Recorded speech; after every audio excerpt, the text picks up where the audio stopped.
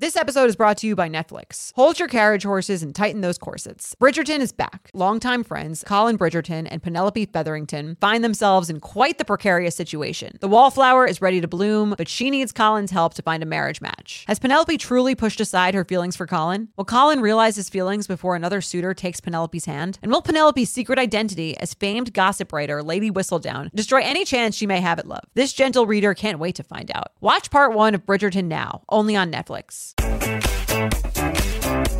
Hello and welcome back to the Sunday special episode of the U Up podcast. I'm Jordana Abraham. And I am Jared Freed. Jordana, we are joined by a very special guest today. I know you're very excited. You are a fan. Not to say that I'm not a fan, but you are a consumer of their work. Yeah, you read and I don't. So yes. Jordana, you want to introduce them?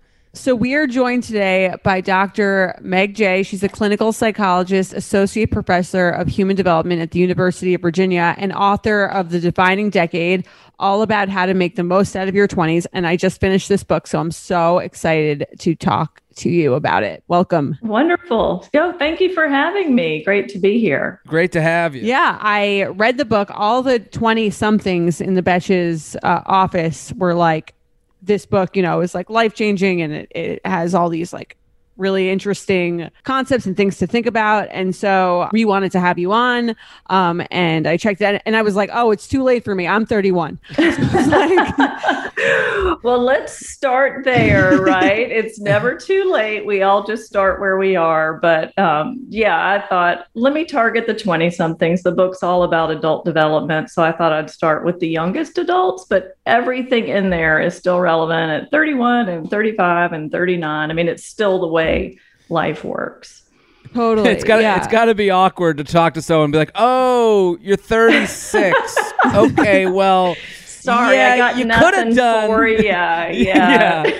I do think it's interesting to target those years. It's interesting to me that, like, I remember graduating college and in what was it, 2007.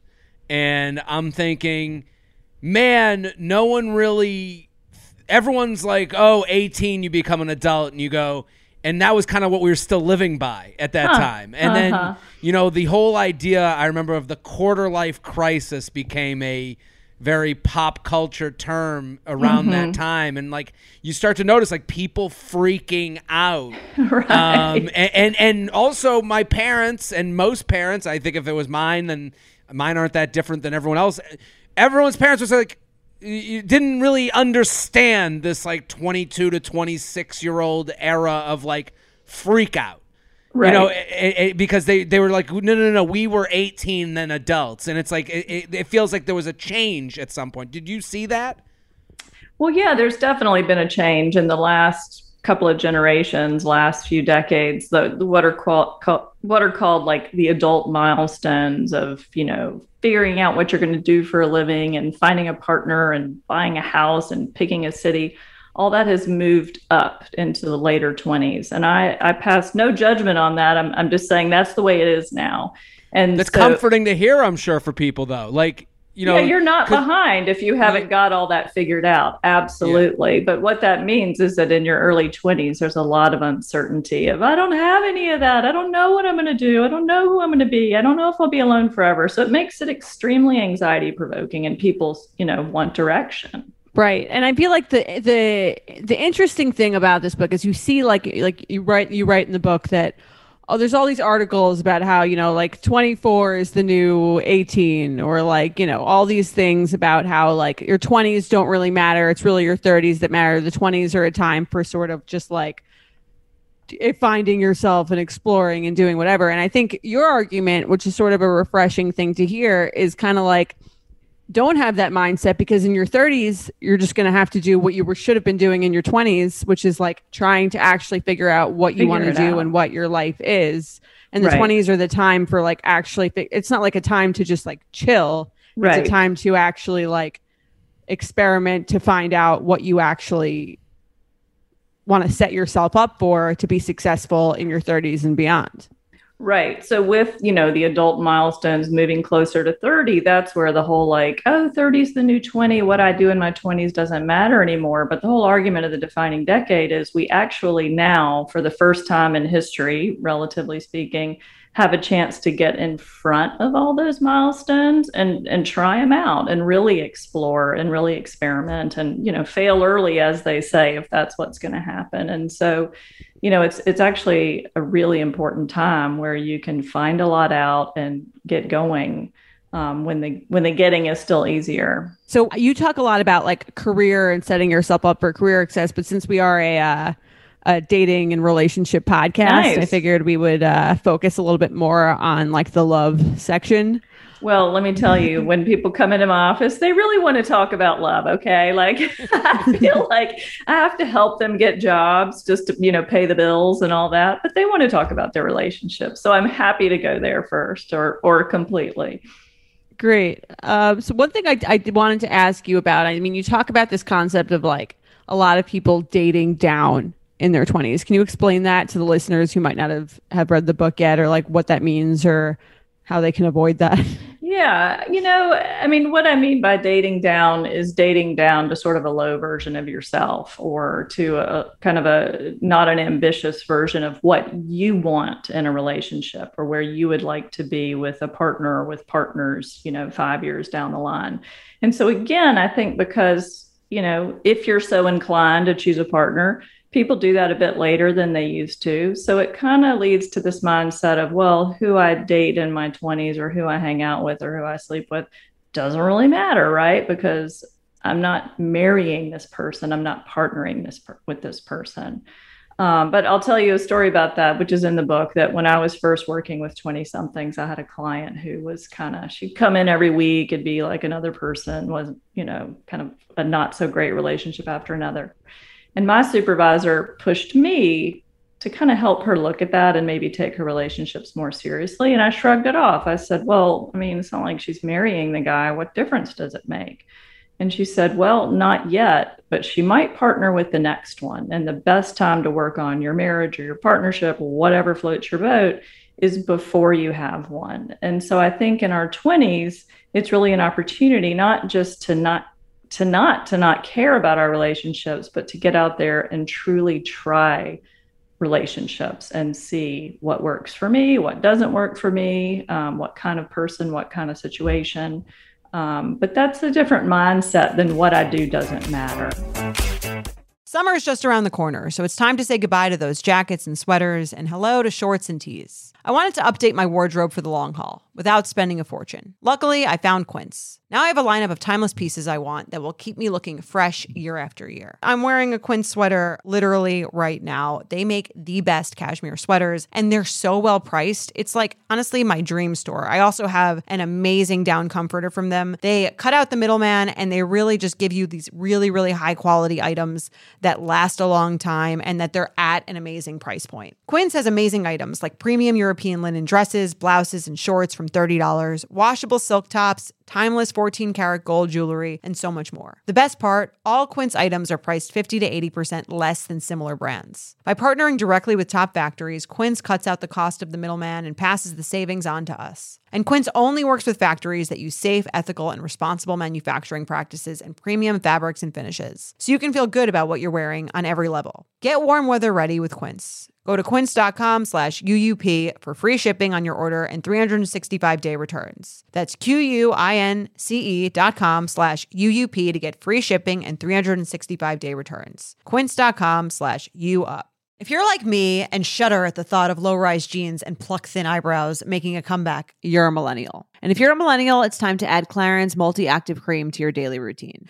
I have to tell you, I'm a huge Clarins fan. I've been using them for years. I love, love, love them. They are such high quality. They're like a legacy brand. My skin always looks better whenever I'm using Clarins products, and it's no different with the Clarins Multi-Active Cream. You've been adulting for a while, so the daily stress of just trying to keep your life together can cause stress aging. Yes, that's a thing. The good news, Europe's #1 skincare line has a solution you can trust. Rooted in nature and innovated with science, Clarins has a long legacy of creating industry-first, plant-forward products. Using a skin charger complex made of 2% niacinamide and sea holly bio extract, Clarins Multi-Active Cream has been clinically proven to target the first visible signs of aging by smoothing lines and wrinkles, refining pores, evening tone and texture, and strengthening the skin's moisture barrier. While Multi-Active Cream can't bring back the golden age of boy bands, it can de-stress your skin. Go to clarins.com/UUP and get Multi-Active Day and Night Cream for 10% off, a free welcome gift, plus free shipping on your first order. That's CLARINS.com/UUP with promo code UUP, clarins.com/UUP with promo code UUP. Do you think it's you said like try relationships? I'm sure there's people listening that are like, I can't even get to that, you know, like you know, because we hear from those people, and like, listen, I don't like to live in the negativity. Like that's I do believe that's kind of a negative mindset. Like if you're one date away from the relationship that's going to come to you, but at the same time, like if someone's out there being like, I'm trying to get to the relationships, but these people that I'm dealing with mostly, I would assume, I just because this is who we hear from, women thinking these men don't even want to try relationships. They're so afraid of, and again, from the male point of view, I would say afraid of, I don't want to be in a 6-month relationship to have to end it because someone just wants the relationship. Does that make sense? Yeah. Meaning, and you don't, I mean, that they want the relationship, but I know I really don't.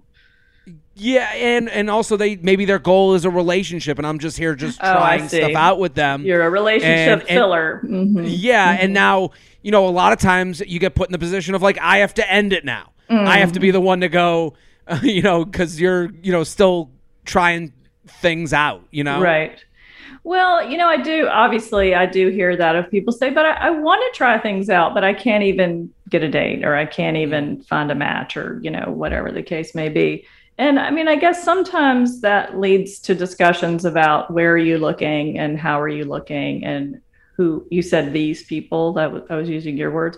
So who are these people? Like what, you know, where are you searching? Because if I could get together all the people in my practice who want a relationship but can't find one, I could have my own little mini dating service, male and female. But, you know, sometimes they're different ages. I think sometimes with, you know, we're so used to doing everything all growing up with people exactly our same age. But, you know, in your 20s and beyond, people's maturity levels or just readiness for different things are different. And so sometimes we have to look outside of our own, you know, quote unquote classroom. It may not be the exact same age of people we've been hanging out with, or the same types of people we've been hanging out with, but to maybe broaden our horizons a bit. But I'd be interested to hear what you think about this, Jared, because I've certainly had this conversation a lot with male clients in my practice and then on podcasts, is that I think it is true. I mean, for both, or for all 20-somethings, that work is sort of something that they're more stressed about. They feel like I have to figure this out before I try to add a relationship to this. And so I hear that a bit more from men than from women. And I think that can cause some of the disconnect of women saying, I think I could have a relationship also, and more men saying, I really need to nail this work thing first. But I'd be curious about your thoughts on that. Yeah, my belief, we've talked about it a few times on this show, but like, you know, men are kind of in this position societally, whether that's fair or not, like of being a provider. And if you're not a provider, you're a loser. And most relationships end because of money. So one leads to the next, They're kind of connected. And I think, you know, men kind of see that as like, as long as I'm comfortable with where my career is heading and I can see a path as far as, you know, money is concerned, and you know, the ability to provide and the ability to like do those things, then a relationship becomes easier to concentrate on. I can make promises to someone. You know, sometimes it feels like you're making promises you can't keep. You know, when you enter into like, hey, let's get in a relationship, because relationships cost money. When's you know, just like when's the next date? When's the next trip? When's the next, you know, the engagement, the ring? You know, like it's not like, I would love for us to get to a place where women are getting on their knee to give me a rock. but I suggest it. I really do. But I think what you're saying is so true. The more things change, the more they stay the same. And Jordana, you read the book. I wrote in there about there's some gender norms that really, they just resist disruption. And, one of those is that, when push comes to shove, men get pushed into the position of, you're the primary breadwinner, and women get pushed into the position of, you should probably drive carpool or cook dinner. And I really think those things need to change.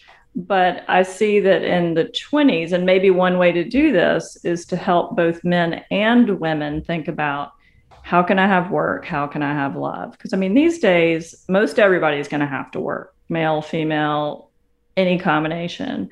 Sure. And most people want to find love. And so maybe that sort of linear approach, isn't necessary in terms of work first, then love. I would also say less stereotypical is a lot of times we hear from women, does he like me? So a lot of times men are put in the driver's seat of oh, yes. Should we do a relationship or not? Right. And instead of the other way around, which is, listen, I don't think that's fair or good or bad or whatever it is. It's just what it is.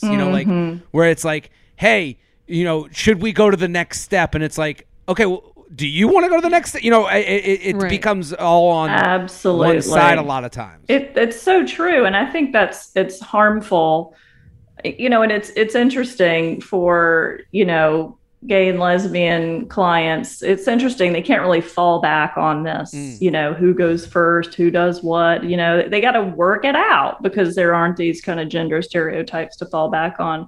But I do see a lot in straight relationships, the women, it's they're sort of waiting, just like you said, to find out, am I wanted? Have I been promoted? Are we going to the next level? They're just waiting. And that's all they need. And then sometimes they aren't asking themselves, do I want? Okay, so this person wants me. Do I want them? Or do I want to be promoted? Or do I want to promote this person? Should I have the conversation? And I really would like to see all that move in a lot of different directions instead of just one way. Right. Well, I feel like part of the reason that occurs is also just this, that men and women are just in different places biologically in their 20s, where I think women get the message, and to an extent it's true, that their time is not endless to get into that relationship and, have children or start a family. And I think for men, there's no sense of well, I don't want to be the last one married. I don't think many men have that feeling of am I going to be able to have kids if I don't, if I'm with someone and it's okay, but it's not great. I still have this other thing about time that's not on my side. So I do feel maybe that I would imagine that would contribute to the difference in the women wanting to know, is it, choose me because they have less time. Right. I'm feeling a sense of urgency here that maybe you're not. Well, it's interesting. I talk in the Defining Decade about, aging and eggs, but also sperm, right? Because it does go both ways. We only hear the messages that women better watch out. But I think both men and women need to educate themselves about their bodies and how they work. And, when is the best time biologically to try to have kids, depending on how many and if you want any. But yeah, I do think, and in some ways it's very healthy because that women do get that urgency of, hey, I don't have all day here. And urgency can be helpful to get people going into things that, they ultimately do want. And so, I see a bit of an upside in their feeling like there's somewhat of a cutoff point of, I don't have all day to figure out my career and everything else. I need to start putting some pieces together. Right. And for me, I think when dating in my 20s, that was sort of the thing in the back of my mind, or the idea, like, because again, I think there is this sense of like, oh, 20s should just be like, you should be the cool girl in your 20s who's just down for whatever, who's like open to just like sleeping with someone who doesn't necessarily like text you back or treat you well. But we're young, and so like, why? And a guy would say, you know, like, what, we have fun, isn't that all that? Like, we're so young, we're having fun, like, who cares? But I do think that there is, like you wrote in the book, a sense of like, that's not really the case, because it even if you should be having fun, you should still be having fun with the intention of figuring out what you like and don't like, so that you can set yourself up for a relationship that's real and respectful and becomes like a long-term stable thing. Yeah, I mean, if that's what you want. And I think you know, there's some cool research about time perspective, which really interests me, and that the happiest, most successful people spend about half their time thinking about the present and about the other half of their time thinking about the future. And so, you know, I think we get the message a lot in your 20s of, oh, have fun while you can. These are the best years of your life. I tell all my clients, if these turn out to be the best years of your life, something has gone terribly wrong, that, you know, you did not set yourself up for happy. I mean, I want you to be happy in your 20s, but as someone who's way out of their 20s, I want you to be happy. Trust me, you're going to want it too in your 30s, 40s, 50s. You're still going to want good things for yourself. And so it's a matter of, sure, you know, do what are those unique opportunities for fun or exploration in your 20s? But, you know, I had a client once who said, I mean, I had fun doing all that, but did I need to do it for 8 years? And I thought that was a good question. You guys know I'm a huge fan of Skims, and with warmer weather coming up, I recently tried out one of their t-shirts. Skims makes the best basics and foundations, so it's no surprise that it's the best fitting tee I've ever worn. Finding the perfect t-shirt can be such a challenge, whether it's the fit or the quality, but with Skims, they make the most flattering shirts for everyone. Honestly, I love pretty much everything Skims makes, but I really love their t-shirts. They're like form-fitting, and they make my body just look that much smoother. I have the soft, smoothing, seamless t-shirt in Onyx. It has amazing versatility. It is literally a must-have for a spring wardrobe. They're stretchy, they're flattering, you can dress it up or dress it down, and you don't have to worry about compromising style or comfort. I also have the cotton jersey t-shirt in marble, and it's really just changed the game for me. It's taking the regular t-shirt, it's leveling it up, there's no stretched collars or hems, and it literally fits like a dream. Skims t-shirts are made with innovative technology while always keeping style and comfort in mind. From crop silhouettes to long sleeve layering tees, Skims has something for every fit and every body. Shop the Skims t-shirt shop at skims.com, now available in sizes extra, extra small to 4X. If you haven't yet, be sure to let them know I sent you. After you place your order, select podcast in the survey and select You Up in the drop-down menu that follows. Nothing gives me naked confidence like really nailing a tough workout. There's a real sense of power that comes from pushing your body to its limits and conquering it like a champ. But a very close second, Lume Whole Body Deodorant. It's the game-changing whole body deodorant for those who love feeling confident from head to toe. And You Up listeners can now receive a special offer. New customers get 15% off all Lume products with our exclusive code and link. Use code UUP at LumeDeodorant.com. LumeDeodorant.com. Making sure that I smell good is like one of my top things to feel confident. If I'm scared that I might be like having an odor, that is going to totally throw off my confidence. So I love Lume so I can feel confident that I'm smelling fresh every day. Lume is seriously safe to use anywhere on your body. Yes, anywhere. It's baking soda free, paraben free, and pH balanced for safe use below the belt. Lume is formulated and powered by mandelic acid to stop odor before it starts. More like a pre-odorant. It's clinically proven to block odor all day and control odor for up to 72 hours. Choose from a variety of bright scents like clean tangerine, lavender sage, or toasted coconut. Lume's starter pack is perfect for new customers. It comes with a solid stick deodorant, cream tube deodorant, 2 free products of your choice, like mini body wash and deodorant wipes, and free shipping. As a special offer for our listeners, new customers get 15% off all Lume products with our exclusive code. And if you combine the 15% off with the already discounted starter pack, that equals over 40% off their starter pack. Use code UUP for 15% off your first purchase at LumeDeodorant.com. That's code UUP at LumeDeodorant.com. Jared and I were actually talking about this the other day when we were talking about like setups or like ways to meet people, and you talked about something called weak ties. I think that was what it's called. I think you were talking more about career, but do you think you could use that for dating in terms of meeting people or getting out there? Absolutely. Yeah. So one of the concepts in the book, and this is not mine. This is, I mean, I'm sort of I'm a medium here. I'm just kind of getting the word out there to people who could use it, but it's called The Strength of Weak Ties. And it's what are the benefits, or what do people have to offer us that people we don't know well, not our best friends and family, but those acquaintances or our cousin we never talk to, or that person from our yoga class we never go out with, or the old roommate we used to have that we kind of keep in touch with.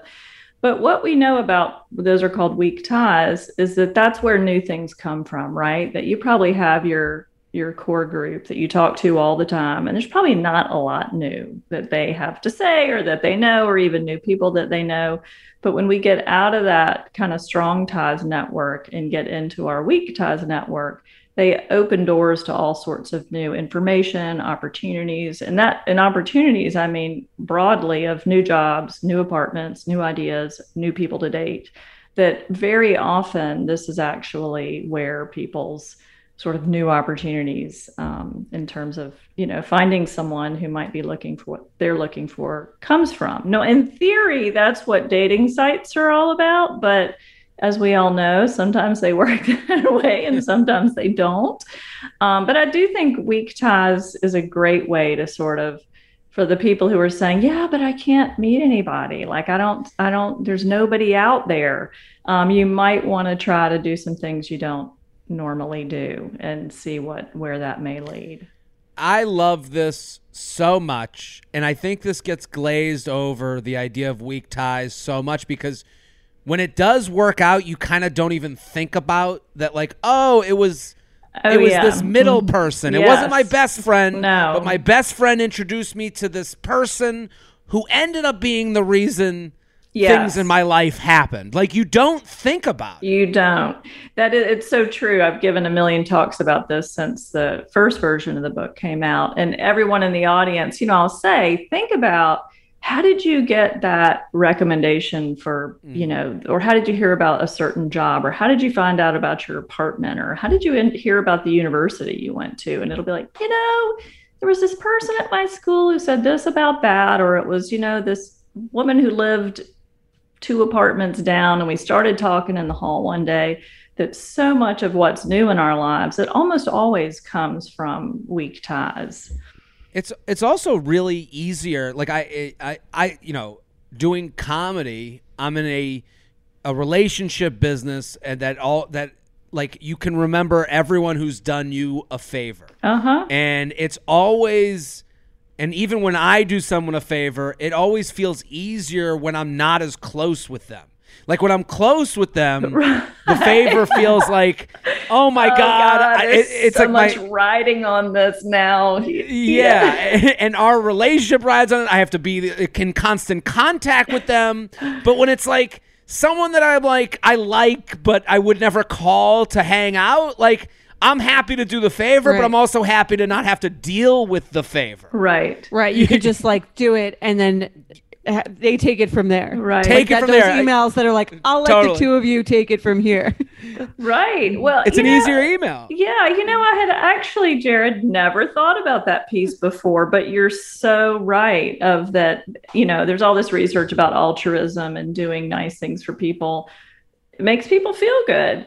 And one of the reasons, or one of the ways that works, is when those nice things, they feel sort of quick and easy. I mean, that's different than like helping someone, move their apartment or whatever. And so I experience that all the time. People write me all the time about the defining decade, and I try to answer every email. And that takes about 90 seconds for me to do. But I think about, this person has taken their time to track me down and send me an email, and I'm going to send it back. And sometimes they want to know something like, hey, do you know a good grad program for social work or whatever?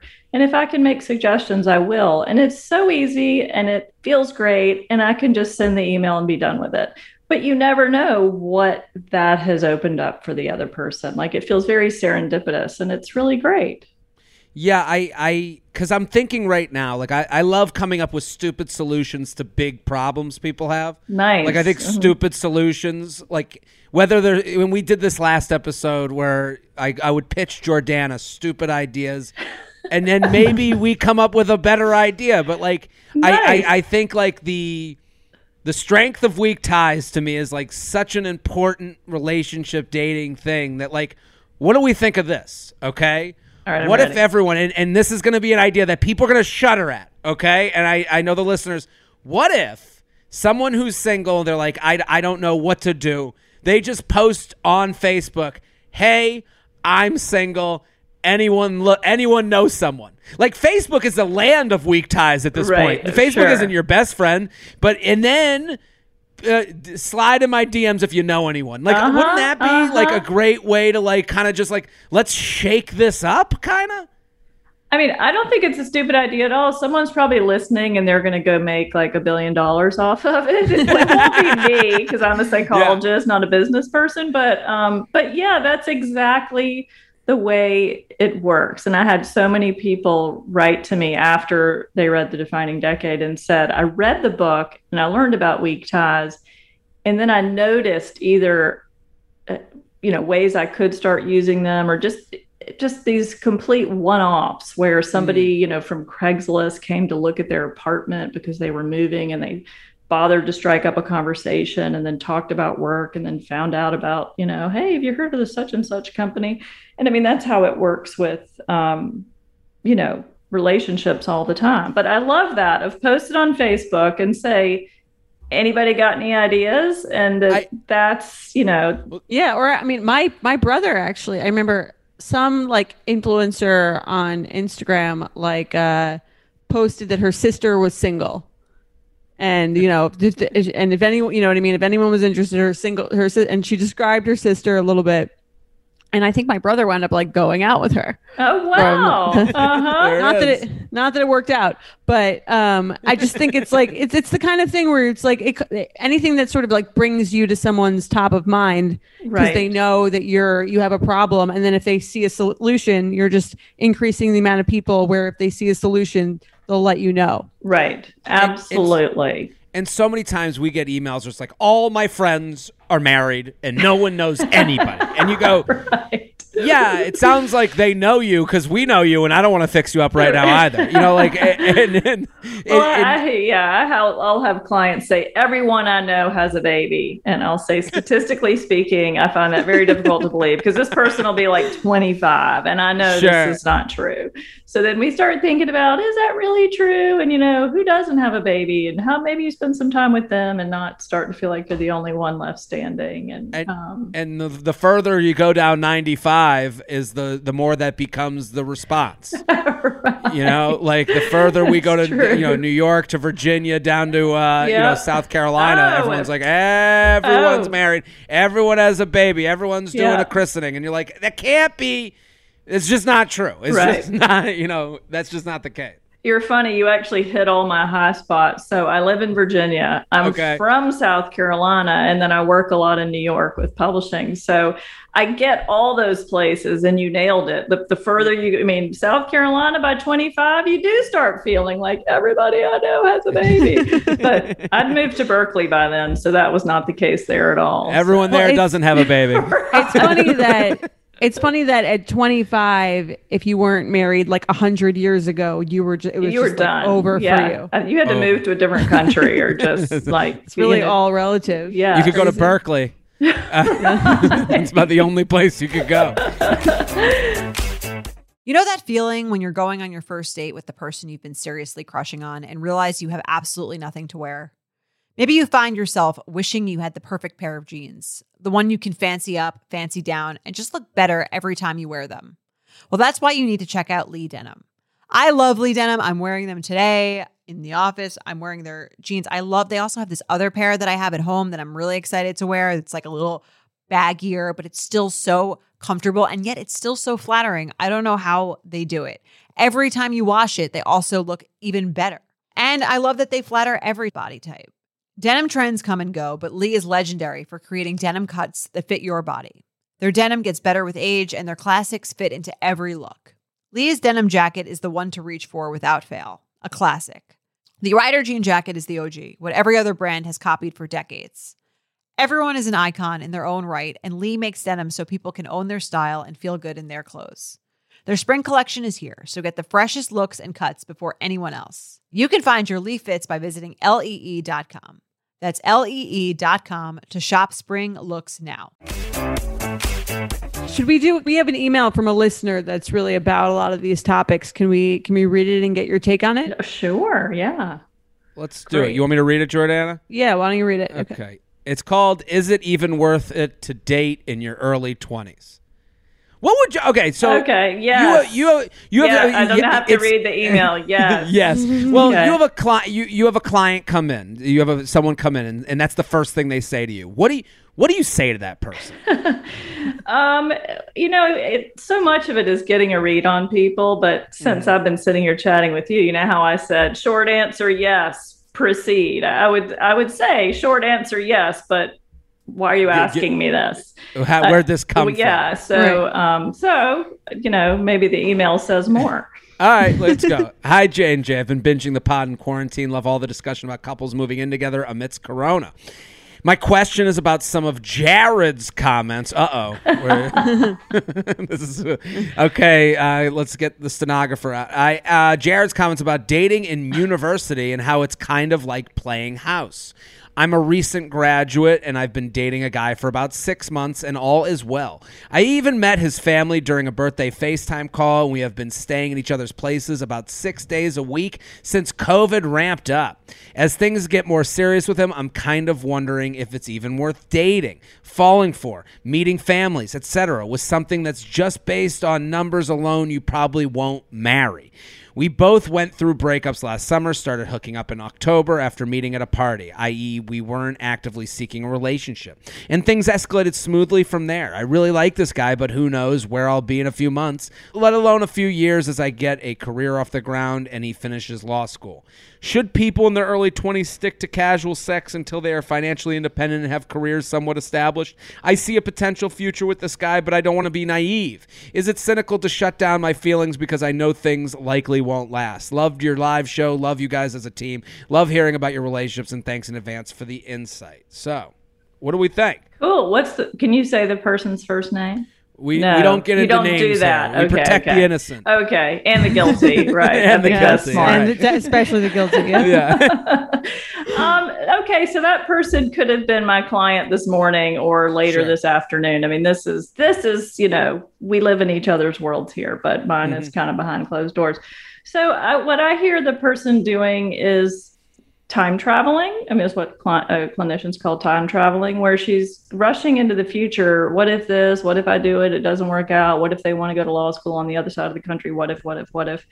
And that usually isn't helpful because we can't predict the future. We don't know what's going to happen. So I really am more interested with clients, not in, are you 22 or are you 29? Because technically I'm not sure how much that matters, as much as what's the quality of this relationship right now? And it sounds like, if I was catching everything you were saying, the person sounds pretty happy. It sounds pretty good. It sounds like, they're not unhappy with their situation. They're just worried it isn't going to work out. And so for me, I would say, forget about the numbers, forget about the statistics, forget about that you're 22. But if you're happy with something and it feels like it has potential and you want to keep doing it, then you keep doing it, and you'll find out in 6 months or 3 years whether or not that's really still the case. But not to get too hung up on, there's stuff in there around like, well, I'm 22, I'm too young, this couldn't possibly work out.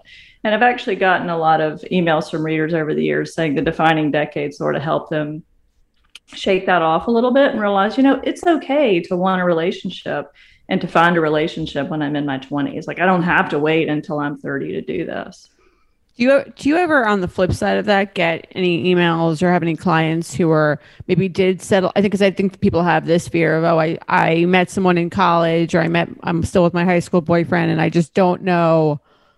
And it's going well, but I don't feel like I've dated enough people. Oh, right? yeah. How Yeah. do I know? Right. You know? Well, as a matter of fact, an old client of mine was driving through town yesterday and came by to see me. And she's a perfect example of someone who in college I felt like dated people who were just not matching her in terms of where she was going in life. And I was extremely clear about that because I felt like, well, if I'm not going to say it, then who's going to say it? And so, I very much said, let's not rush, let's not settle. I don't think that you're really seeing, how great you are and where you might go in life, and that you're really looking for someone who might go those places with you. And honestly, I think I worked with her 10 years ago, and now she's got a partner and, they're happy. But it's a very different sort of person than she was dating in college. I like to believe largely because of my pushy interventions around let's not settle now. There's a lot to still get out there and see and to sort of realize about yourself. I mean, she was a really, really great gal, and I felt like she just hadn't figured that out yet. So how do you know, like, if you're kind of like this, the emailer who wrote in, who's like, should I end it because, like, who knows, maybe, I don't know, who knows where they're going to be, but also maybe there's someone else out there for me, versus like other people who, are dating. How do you know whether to tell someone to stay with someone or to find someone who's going the same places as them? Well, I have a crystal ball that other people don't have, so that makes it much easier.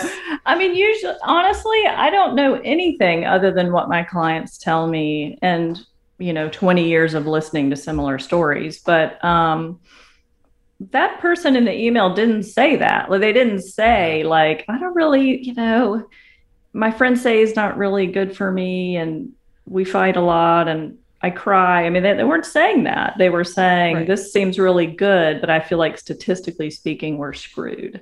And I wouldn't necessarily say that's the case for that person. Whereas my old client I was talking about would come in and talk about ways in which the relationship really wasn't making her happy. And so that's definitely a time where I say, well, let's not lock this thing down now. Don't settle.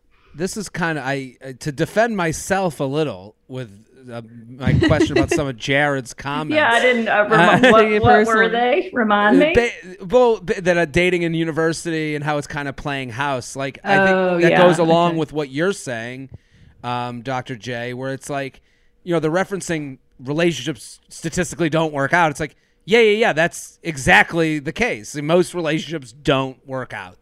That's just how the numbers go. But that's a reason to drop a bad relationship, not a reason to drop a good one. Absolutely. Right. So it's like, I think that they're kind of like flipping around. They're taking the numbers, well, I'm saying Jared says they play house, and saying, well, everything here something must be wrong here, that I'm not seeing. And it's like, if you don't see it, it ain't there. Like, it's maybe if I looked at their relationship, it'd be like, this is all screwed up. But one person's screw up is another person's, perfect home. Absolutely. Right. And they just need to find each other. Exactly. But I mean, I think that what I love about 20-somethings is it's such a diverse group of people that you just can't say, well, 22-year-olds are like this and 29-year-olds are like that. And, 25-year-olds are like this, or 31-year-olds are like that. I mean, it really, I think, for things that are working for people and that are making them happy in the present and that feel like may make them happy down the road, then why would you change that? Well, and it's also, it's the advice is to say, and the statistics to say, it's not the end of the world if it isn't going great and you have to end it. Absolutely not. Right. Like, if you're in a bad relationship, and you're not feeling well in it, like, you've learned something. That's the whole 20s mindset. Okay, live and learn, but don't forget what you learned for the next thing. Right. Well, and if you think it stinks to end it now, try ending it in 20 years when you have 3 kids and a mortgage. That's really going to stink. And so, but I've had I had a client one time, she was dating someone very seriously, and she felt like the engagement was just around the corner.